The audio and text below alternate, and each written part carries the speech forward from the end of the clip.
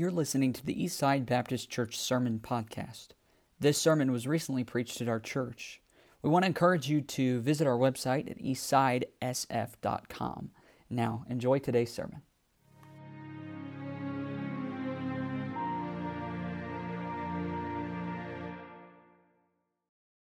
We want to find your Bibles. I want to ask you to go to a different place. I'm going to break away from Matthew. I'd rather bring the message that's going to be in Matthew when we're all here. So if you'll look in 2 Chronicles chapter 20, this is a very special passage for me. Thank you. Thanks, brother. Appreciate that.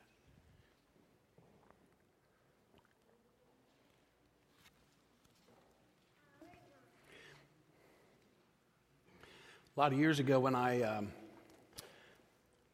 don't know, as a preacher, they tell you to be ready to preach, pray, or die, which means if you're called on to preach and you didn't pack an extra message or two in the back of your Bible, that this would be my go-to message because I loved what it said so much, and it was such a blessing to me. It still is, obviously.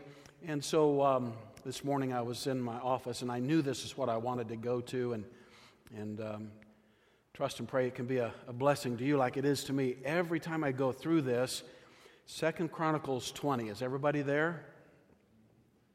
Okay. And this is the one, some of you will remember the title. I don't know that you'll necessarily remember all the points of the message, but 3 confessions every Christian ought to make.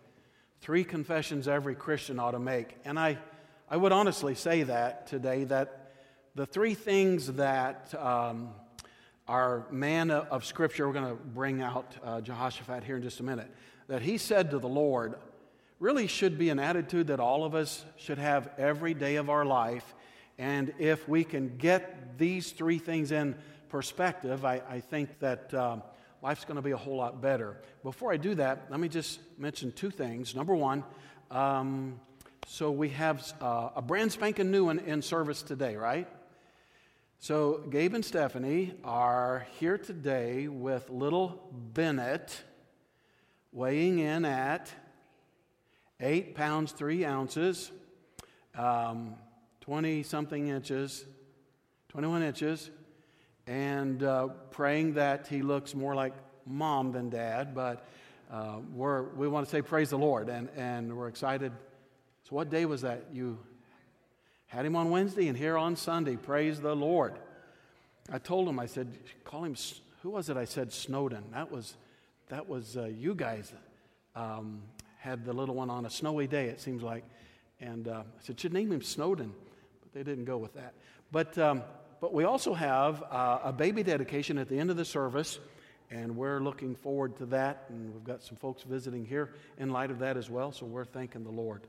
Now, if you're in 2 Chronicles 20, I want to go to this, and if you can, I know when you kind of break into an Old Testament story that it can kind of be like, wait a minute, what's the setting here and what's going on? And this is really, it's one of those you can kind of break into and just see what's happening. You know there's trouble that's developing, and I mean it's not little trouble, it's big trouble. And so what in the world do you do? And again, those 3 confessions is what every Christian better know how to say and be ready to say those to the Lord. But if you look in verse 1, let's notice here. I don't know if you, at the top of your chapters, if you have headings that say things about what your chapter is going to be like or what it's going to be about. Mine says victory over Moab and Ammon. And so if you'll notice in verse 1, it came to pass after this also, another series of events obviously, that the children of Moab and the children of Ammon, and with them other beside the Ammonites, came against Jehoshaphat to battle. Now you need to know this about Jehoshaphat is one of the good kings. He's one of the really, really good kings. And he tries to serve God, does the best he can. But just because you try to live a good life and try to serve the Lord is certainly no indication that you're going to have a trouble-free life. And trouble does come to anybody, especially if you're going to decide to have a walk with God. One time when you don't know the Lord, you're walking in an opposite direction of God. You're just going right along with the world. And then you decide, I'm going to serve the Lord and I want to get involved in the work of Christ. You turn around and head back in the other direction. You've got the entire world coming at you and you're crashing into them as you're trying to walk and serve God. And that's what we're going to find here today. So, came against Jehoshaphat to battle at the end of verse 1. Look in verse 2. Then there came some that told Jehoshaphat, saying, how'd you like to get this email? There cometh a great multitude against thee from beyond the sea on this side Syria. And behold, they be in Hazazon Tamar, which is in Gedi. And Jehoshaphat feared and set himself to seek the Lord and proclaimed a fast throughout all Judah. Now, obviously, guys, we got multi-thousands of people moving into their territory. They're not coming for good reasons. They want to wipe them out. They want to take all their treasures, kill as many of them as they possibly can. And this is not a good day. And like I said, this is not the kind of email that you want to get, but that's certainly one that he has got. So he does the right thing. Number one, when you're fearful, go to the Lord. He proclaimed a fast, and he determined, I'm going to put my flesh to death, because your flesh likes to scream at you and try to tell you what you should and should not be doing when you're most afraid. And when you fast and pray, is when you kind of put, the old flesh, deny it, and so that its voice is not being heard or fed. And you just have one focus on the Lord. That's where Jehoshaphat has gone at this place. Verse 5. And Jehoshaphat stood in the congregation of Judah and Jerusalem in the house of the Lord before the new court and said, O Lord God of our fathers, and this is a tremendous statement, art not thou God in heaven? And rulest not thou over all the kingdoms of the heathen? And in thine hand is there not power and might, so that none is able to withstand thee? Art not thou our God, who didst drive out the inhabitants of this land before thy people Israel, and gavest it to the seed of Abraham, thy friend, forever? And that idea behind that is, well, if it was forever, what's going to happen when these guys come down and try to take over us? They're trying to end that forever relationship. And in verse 8, and they dwelt therein and have built thee a sanctuary therein for thy name, saying, and listen to this, here was the commitment of God to them, if when evil cometh upon us, as the sword, judgment, or pestilence, or famine, we stand before this house, and in thy presence, for thy name is in this house, and cry unto thee in our affliction, then thou wilt hear and help. So he's just reminding God of what God has said to him. Verse 10, and now, behold the children of Ammon and Moab and Mount Seir, whom thou, it almost sounds like a complaint, whom thou wouldest not let Israel invade when they came out of the land of Egypt. But they came out of the land of Egypt, but turned from them and destroyed them not. Verse 11, behold, I say how they reward us to come to cast us out of thy possession, which thou hast given us to inherit. And then if you'll listen especially into verse 12, and this is where I believe he really pours his heart out, and this is the bottom line. And I have to say, it takes so many of us so long to get to verse 12 in our life, when we have so many things that are coming against us and life is beating us down and very fearful things are out in front of us. We start talking to God and we start wading through a lot of things that are working on our hearts and our minds. And I'm not saying those things are unnecessary, but I will say this. Until you get to verse 12 in your heart, not a whole lot is going to do a whole lot of good until you can get to this place. He's down to the bottom of the barrel. This is where he really is. This is, as we say, the bottom line. And now he's talking from his heart to God and makes these three confessions here in verse 12. Follow along there. He continues with his previous thoughts. O our God, wilt thou not judge them? And that's not one of the statements. But here we go. Number one, for we have no might against this great company that cometh against us. Then he says, number 2, neither know we what to do. Then the greatest of the 3 is, but our eyes are upon thee. That's the bottom line. When everything is shoved aside and all the other thoughts and all of my fears are just kind of, shoved out of the way, and it's just my heart and God, and I've got to say what I've got to have, or I feel like I'm going to fail in this life. Those 3 things is what he said, and I believe it's 3 things that every Christian needs to bear in his heart and mind on a daily basis. Let me have a word of prayer, and then we'll get into the message here. Father, thank you again for the safety of bringing us who are here today to the house of God. And Lord, we've come out of a dedication to you and your word. And I'm grateful, Lord, that those who are here have made it. And I do pray today, God, that you'll take the word of God and sink it deeply into our hearts and souls here today. And may you do a great work today, Father. I would even ask that those of us here today may be a little tired and weary, maybe from shoveling the snow, or our thoughts may be in other directions. Please help us, God, to look down to the depth of who we are this morning and to know what the greatest need of our life really is, to be very transparent with the Lord. And we'll thank you for it in Jesus' name. Amen. A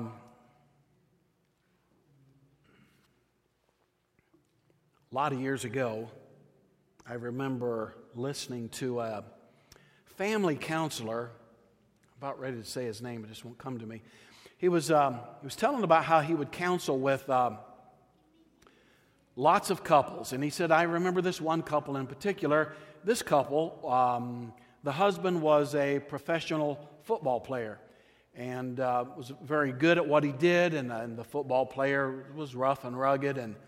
And yet, when they came into his office to counsel, the wife was sitting there weeping and talking about how gruff and rough her husband was to her and how harsh he was and that he treated her just like one of the men on the team, and she was heartbroken and she just needed him to be a little more affectionate. So she was broken, and the counselor was trying to get him to be affectionate to her and to show her some tender attention. So the counselor looked at him and said to him, why don't you just right now while we're sitting here, it would be a nice thing if you just put your arm around her while we're sitting here in this session. And she looked at the counselor and began to cry, and she said, you just need to understand, he can't do this. He didn't know how to show love and affection and attention in a way that a wife really needed it. And the husband, being the football player that he was, he sat up on the edge of his seat, looked at the counselor, looked back at his wife, and he said, I can't do this. So he puts his really affectionate arm around her. Not really. I mean, just this really tough kind of love. And I can do this. I can get my arm around you. And I think of how many Christians in the Christian life try to toughen up, try to get to a place where you see a circumstance that you've not been real good at thus far, and something that is coming at you that is, beyond you. And then we just, the old saying, pull ourselves up by the bootstrap. I can do this. You just give me enough time. I can make this happen, and I'll make it through this. And what you're really saying, a lot of times, guys, what a lot of us are saying is, I'm tough enough to handle this. I don't care what the circumstance is. I'm going to plow my way through this. And I have to tell you, there's a lot of Christians, if you look backwards in the Christian walk, in the people that you know and the people maybe that have worked their way through our church over the years, that have determined that I'm tough enough, I'm strong enough, I can handle what's coming at me. But if you look backwards at a trail behind you, there's a lot of debris which is representing the Christians who've tried to make it on their own, and they could not make it. I'll be the first one to tell you, I cannot make it on my own. And when life gets tough in the ministry, and things start coming at me, when things in our marriage starts working against us, I'll be the first one to tell you, I cannot do that on my own. I don't have the strength to do that, and I will readily admit to anybody that in and of myself, I do not have the strength to do that. I read years ago about a man in Zanesville, Ohio, who had so tried to make life happen by himself. He had this little private, I don't know what else to call it other than a private zoo of his own, that somehow, some way, he was allowed to have these animals. And he reached a breaking point in his life and was going to take his life. And before he did that, what a newspaper article. You ought to go online and read it. The guy had lions and tigers and bears, oh my, but monkeys and he just named all kinds of wild animals that he had in this preserve in his backyard, I don't know. And life got so tough that before he took his own life, he went and opened up all the gates to all the wild animals. And I mean, the tigers and the lions running through the streets, and the wolves, he had wolves, and so they're having to run around and take these animals out. They tried to save as many of them as they could. They just couldn't. Guy just reached a breaking point. And when we get to that breaking point, guys, sometimes it's not the wild animals that are turned loose. Sometimes it's the wild animal in the heart. It just gets turned loose and we go running crazy and don't know what to do. Now, Jehoshaphat could have been there. Honestly, Jehoshaphat could have said, I know the numbers in those armies. And I know how tough those armies are. That guy that come running up and telling me, I saw the fear in his eyes. I knew what that represented. And I know that the small number of people that we've got that are in our group that we could mount up some kind of a force against them is so small, we're not going to make this. This is not a good day in the history of Judah. And as far as I'm concerned, Jehoshaphat says, if it's up to me, we are not going to make this. This is a place that goes far beyond my human life. And I let me just say this again, guys. We're all going to come to that place at some point in your life. And if this is a good day for you, then I say, praise the Lord. You guys that love the snow, good for you. Maybe this is a great day for you. Or a point in your life where things are going really good. But I will tell you this, you will have some difficult days. And you are going to have some times where something comes so strongly up against you that the forces that come up against you, when you look out at that and you try to do some figuring and calculating in your own heart and your mind and your spirit between you and what's standing in front of you, you're going to become very, very fearful, if not to the point where you're going to fall apart. And the wild animals inside want to be released, and I don't know what to do. And sometimes in the Christian life, some people just kind of go a little bit berserk. I've reached places in my life where I didn't know what to do, and things were so tough, I felt like I was literally gone crazy. So Jehoshaphat just turns around to God. He reminds him of some things here. He says, God, I know you're the great and mighty God. You're the one that told us that if we got into trouble and the enemy or whatever it might be came against us, if we would stand in this place and turn our hearts towards you, that you would listen to us and you would hear our prayers. And he's reminding God of some prayer promises, which would be a good place for all of us to have some of those prayer promises tucked away in your own heart and mind, and be reminded that God does tell us to call unto me, and I will answer thee, and I will show thee great and mighty things which thou knowest not. One of my favorite ones. I love to run to that one, and to be reminded for myself, and to remind God as if He needs to be reminded. That God, you told me I could come to you. And if I would cry out to the Lord God, you would hear my prayer, and I could present my need, and you would handle that. That's where Jehoshaphat is today. Look at his 3 confessions as we work our way through that. Once again in verse 12.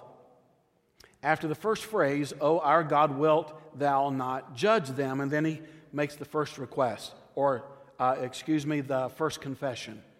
For we have no might against this great company which cometh against us. We're not sure how many thousands had allied together to come against Judah. We don't know the exact numbers, but we do know that this is God's correction on Jehoshaphat. God's kind of using this to kind of bring his heart back in line with him, because he had teamed up with a backslidden Israel and Ahab, and for some reason decided he would go up with them and help them fight against battles, when God clearly told them stay away from the northern tribe of Israel. But he went ahead and did it anyway. And God is allowing this to bring him face to face back with God and face the issue that was really going on in his heart. But no doubt their armies were many times more than what Judah had. It was obviously going to be a rout. They were going to be wiped out. Jehoshaphat knew this. There's not a chance in the world of them winning this battle. And so Jehoshaphat proclaims a fast, and he cries out to God. And as I've already said, he talks about God's great power. Well, I reminded you that we found there in verse 6. And he tells the Lord that God's people are in trouble and that they now stood in that place where you promised if we would seek forgiveness and ask for help, that you would do that. And he's reminding God of that very strongly. So we get down to verse 12, and Jehoshaphat begins that threefold confession. And here he goes, God, I just have to tell you, this is where I'm at. We don't have any might against this great company which cometh up against us. I don't have any strength to go up against this great battle. I have a little bit of strength of my own, and my few soldiers that I have might be able to handle a few dozen of them. But God, we don't have what it takes to be able to go up against this great enemy. And God's tried to share that with us as well. For instance, in Ephesians 6 and verse 12, the Bible says, "For we wrestle not against flesh and blood." Listen to what he reminds us of. We wrestle not against flesh and blood, but against principalities, against powers, against the rulers of the darkness of this world, against spiritual wickedness in high places. That is who the real battle is really with in the Christian life. And guys, we can't wrestle those kind of enemies with flesh and blood. We can't just have such strong determination that we're going to make it through this. We're just going to do it no matter what. We don't have that in us to do so. God tells us that. The weapons of our warfare, they're not carnal or fleshly. Our weapons are mighty through God. And that's the only way we're going to win any kind of battles. The Bible describes in the book of Revelation countless millions of angels that worship God. And if you remember, a third of all those angels were drawn down from heaven by Lucifer or Satan himself. And a third of all those angels are on this earth. We call them fallen angels. You can call them demons. Call them unclean spirits, if that's what you want to call them. But they are working against us on a regular basis. I've said this many times, if God would somehow give us the spiritual eyesight right now, to have our eyes opened up to be able to see what is at work in this auditorium. Well, you can see there's a preacher preaching a message to a group of people, but if God would let us see what's taking place in the air that is just above us, Satan is the prince and the power of the air. And there are demonic forces that are constantly fighting against you and me, always. You say, preacher, I don't like talking about that. Don't talk about demons. Well, let me quickly tell you, greater is he that's in me than he that's in this world. I mean, we know that, but you can't dabble around with the evil world and get out in the world and expect to live like the world and then expect to have some great strength against them. I'm just saying here today, when you stop and look at the millions that are fighting against Christianity and all the wickedness that's coming in and pounding on the hearts of you even here today, I mean, we'd be a fool to sit here today and not make the same confession that, God, I don't have any might against this great company that comes against us. I don't have what it's going to take to fight against demonic forces and fiery darts that are constantly coming into my mind that Ephesians tells us about. I don't have within me what it's going to take to get beyond this. And if I could just challenge us here this morning, if every Christian would just bow before God today and make that honest confession, I don't have any power against the enemy. I'm helpless and I'm hopeless against them. This is going to be a losing battle today, God, if it's all about me. But can you be honest about that today? You don't have strength against the enemy. To our teenagers, if we have any teenagers in, we got a couple of teenagers here today. You don't have the strength to fight the enemy that is coming against you. You don't have what it takes to win this battle. And it took Jehoshaphat, guys, getting to the place where thousands of enemy are coming at them to where he finally has to make that admission. Because he thought, you know what, I'll go up and fight with Ahab against their enemies. I'll join armies with the wicked ones. Well, what's the problem with that? There are longtime relatives anyway. Yeah, but they've long time ago separated from the Almighty God. And Jehoshaphat, you made a horrible mistake by doing that, going up with the enemy to fight with the enemy, and somehow, some way, you think you've got enough power within you to be able to fight against that enemy and the wicked one that comes at you on a regular basis. So God says, I'm going to show you just how weak you really are, Jehoshaphat, because you really need to know that the only way you're going to make it in this life is with me. So for the Christian here this morning, I'll be the first one to an altar and bow before a great and mighty God and let Him know I do not have what it takes to make it in this life. And I'd be a fool to try to run around and expect that I can not have some kind of a walk with God and a relationship with the Lord and still walk in this world and live for God. We're foolish to think that we can just make it in life. Well, so many times, we all know what I'm talking about. We get up in the morning, we're a little bit late, and we jump into our clothes, we jump in the car, head off to work, and not a word said to God about the great battle that is coming up against you. So if we could just on a regular basis be willing to admit and to tell God, I can't make it. Number 2, notice what he said again. Get into those 3 confessions there in verse 12. For we have no might against this great company that cometh against us. Number 2, neither know we what to do. Now that's a big one. Jehoshaphat then says, not only do we not have enough might against these many people, God, here's something else, we don't know what to do either. I had a daughter. I still have 3 daughters.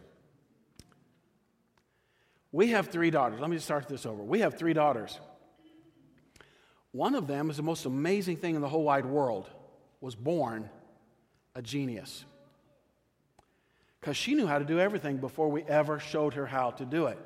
We would set something down in front of her. I'm not going to tell you which one it was. It was one of my middle daughters. But we could like, now we need you to do this, and here's how I can do this. I know how to do this. Have you ever done this before? No. Like, what's that got to do with this? And so we would hand her something to go ahead and do it, and about 5 minutes later we would come back and sweep up the mess. Just loved to do things on her own. What's so sad about that is there's so many adults are still like that.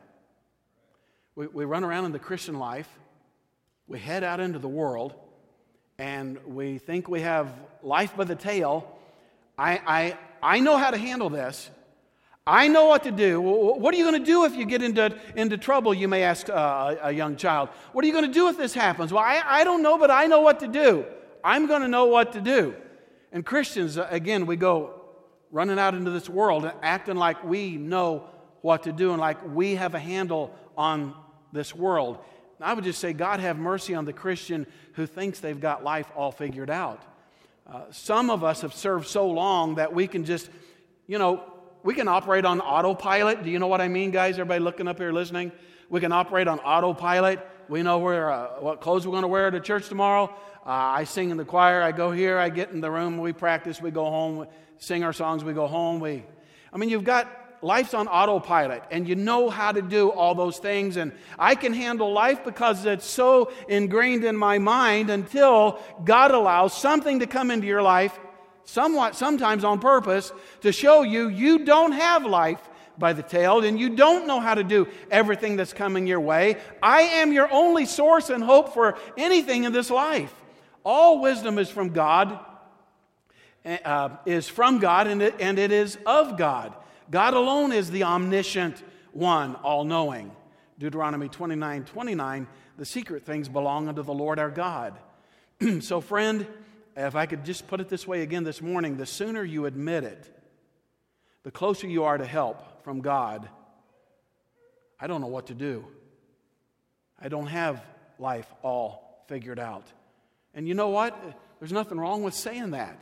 You say, well, I'm this old in the Christian life. Don't you think I ought to know how to do a few things? Well, of course. We're trained and others have shown us certain things, but let's just get down to the bottom line. When we get to the bottom of the barrel, I really don't know how to make sure life happens and how to make these problems disappear that are in my life or with our family or when I get to work. I just don't seem to know how to make things gel together there. And my life really is kind of falling apart, God. And unless God steps in and gives me the wisdom, then my life will continue to fall apart. If any man lack wisdom, do what? Let him ask of God that giveth to all men liberally and upbraideth not. And it shall be given him. But let him ask in faith, nothing wavering. So go to God and tell him, God, I can't do this. I don't have the mind to know how to make this happen, and I need you. Which takes us to the last one. And it's the greatest confession you could make. Back down into verse 12 one more time. For we have no might against this great company that cometh against us. Number one. Here's number two. Neither know we what to do. And here's the biggest one. I love this. But our eyes are upon thee. Okay, here's what really I believe God's trying to help us to understand this morning. You can get into a place in life where you find out you're the greatest weakling in the world and you don't have the strength to get past where you're at in life. You can even come to a place where you've searched your heart and your mind and you've run to friends to find out how can this and that get taken care of, and nobody's really come up with any kind of a solution that is handling these things in life. But you come to the recognition and the realization at those points where you're wholly desperate and the world has given me nothing that I really do need. You finally get to the place where you turn your eyes up toward heaven and say, God, I know all these things are true. I don't have any strength. I don't have any wisdom. But here's what I do know. I do know how to put my eyes on the one who has the strength and who has the answer to all of life's issues. And I can do that. And I'm just a little child, like, okay, I'll use names now. Candace. She'd break something after knowing how to do everything, would turn around to me with that look on her face like, I did it again. And she'd hold out something that was broken, and I'd go over to her and I'd say, now here, honey, let's put it back together, and here's how you're supposed to do that. And she'd very humbly sit there for about 30 seconds, sit there and would try to learn what was supposed to be done. I really believe what God wants is just in a real humble, broken fashion, with all the broken pieces from what we have been such a failure at, because we are. Just walk back to God and just say, God, I don't have the strength, I don't have the know-how, but I know the one that does. My eyes are upon you. And if God would look into your heart this morning and examine where you're really at in life, you know what I mean? Where you really are in your walk with God, would God honestly be able to look at you and say, their eyes are on me?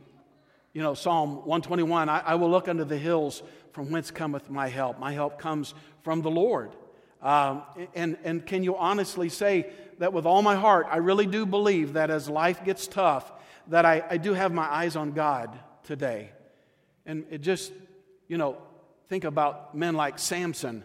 He finally did get his eyes turned on the Lord and accomplish more in one day than he had in his entire previous life. And I know his eyes had been put out, but he put those eyes of his heart on God, and he said, oh God, restore my strength and avenge me of my two eyes. And you know, his heart was really turning back to God, and he pulled the post down, and 3,000 Philistines were killed that day, more than he'd ever killed in his entire lifetime, because he got his eyes on the Lord. And I would ask you this morning, if you looked into your own heart, are you here today saying, I've got the enemy right in my face, and it's an easy determination. I don't have any might against this enemy. I don't know what I'm going to do about this circumstance in life. But let's make the third confession this morning. God, I'm putting my eyes on you. Our eyes are upon thee. And I need you to give me the grace and the strength. And would you be my strength? And would you be the knowledge that I'm needing to make it through this point in my life? God, here I'm taking you by the hand. Would you walk with me now and give me what I need to make it through the life that I'm leading?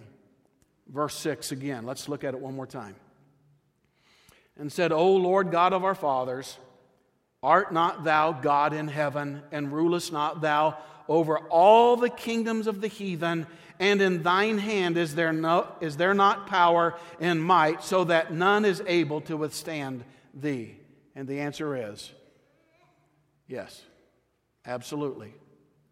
So could we just do this morning? Could you bow your heads with me this morning? We're going to go to the Lord in prayer. We're going to pray and ask for God's grace and strength to be upon us here in our invitation time. But our heads bowed and eyes closed, nobody looking about.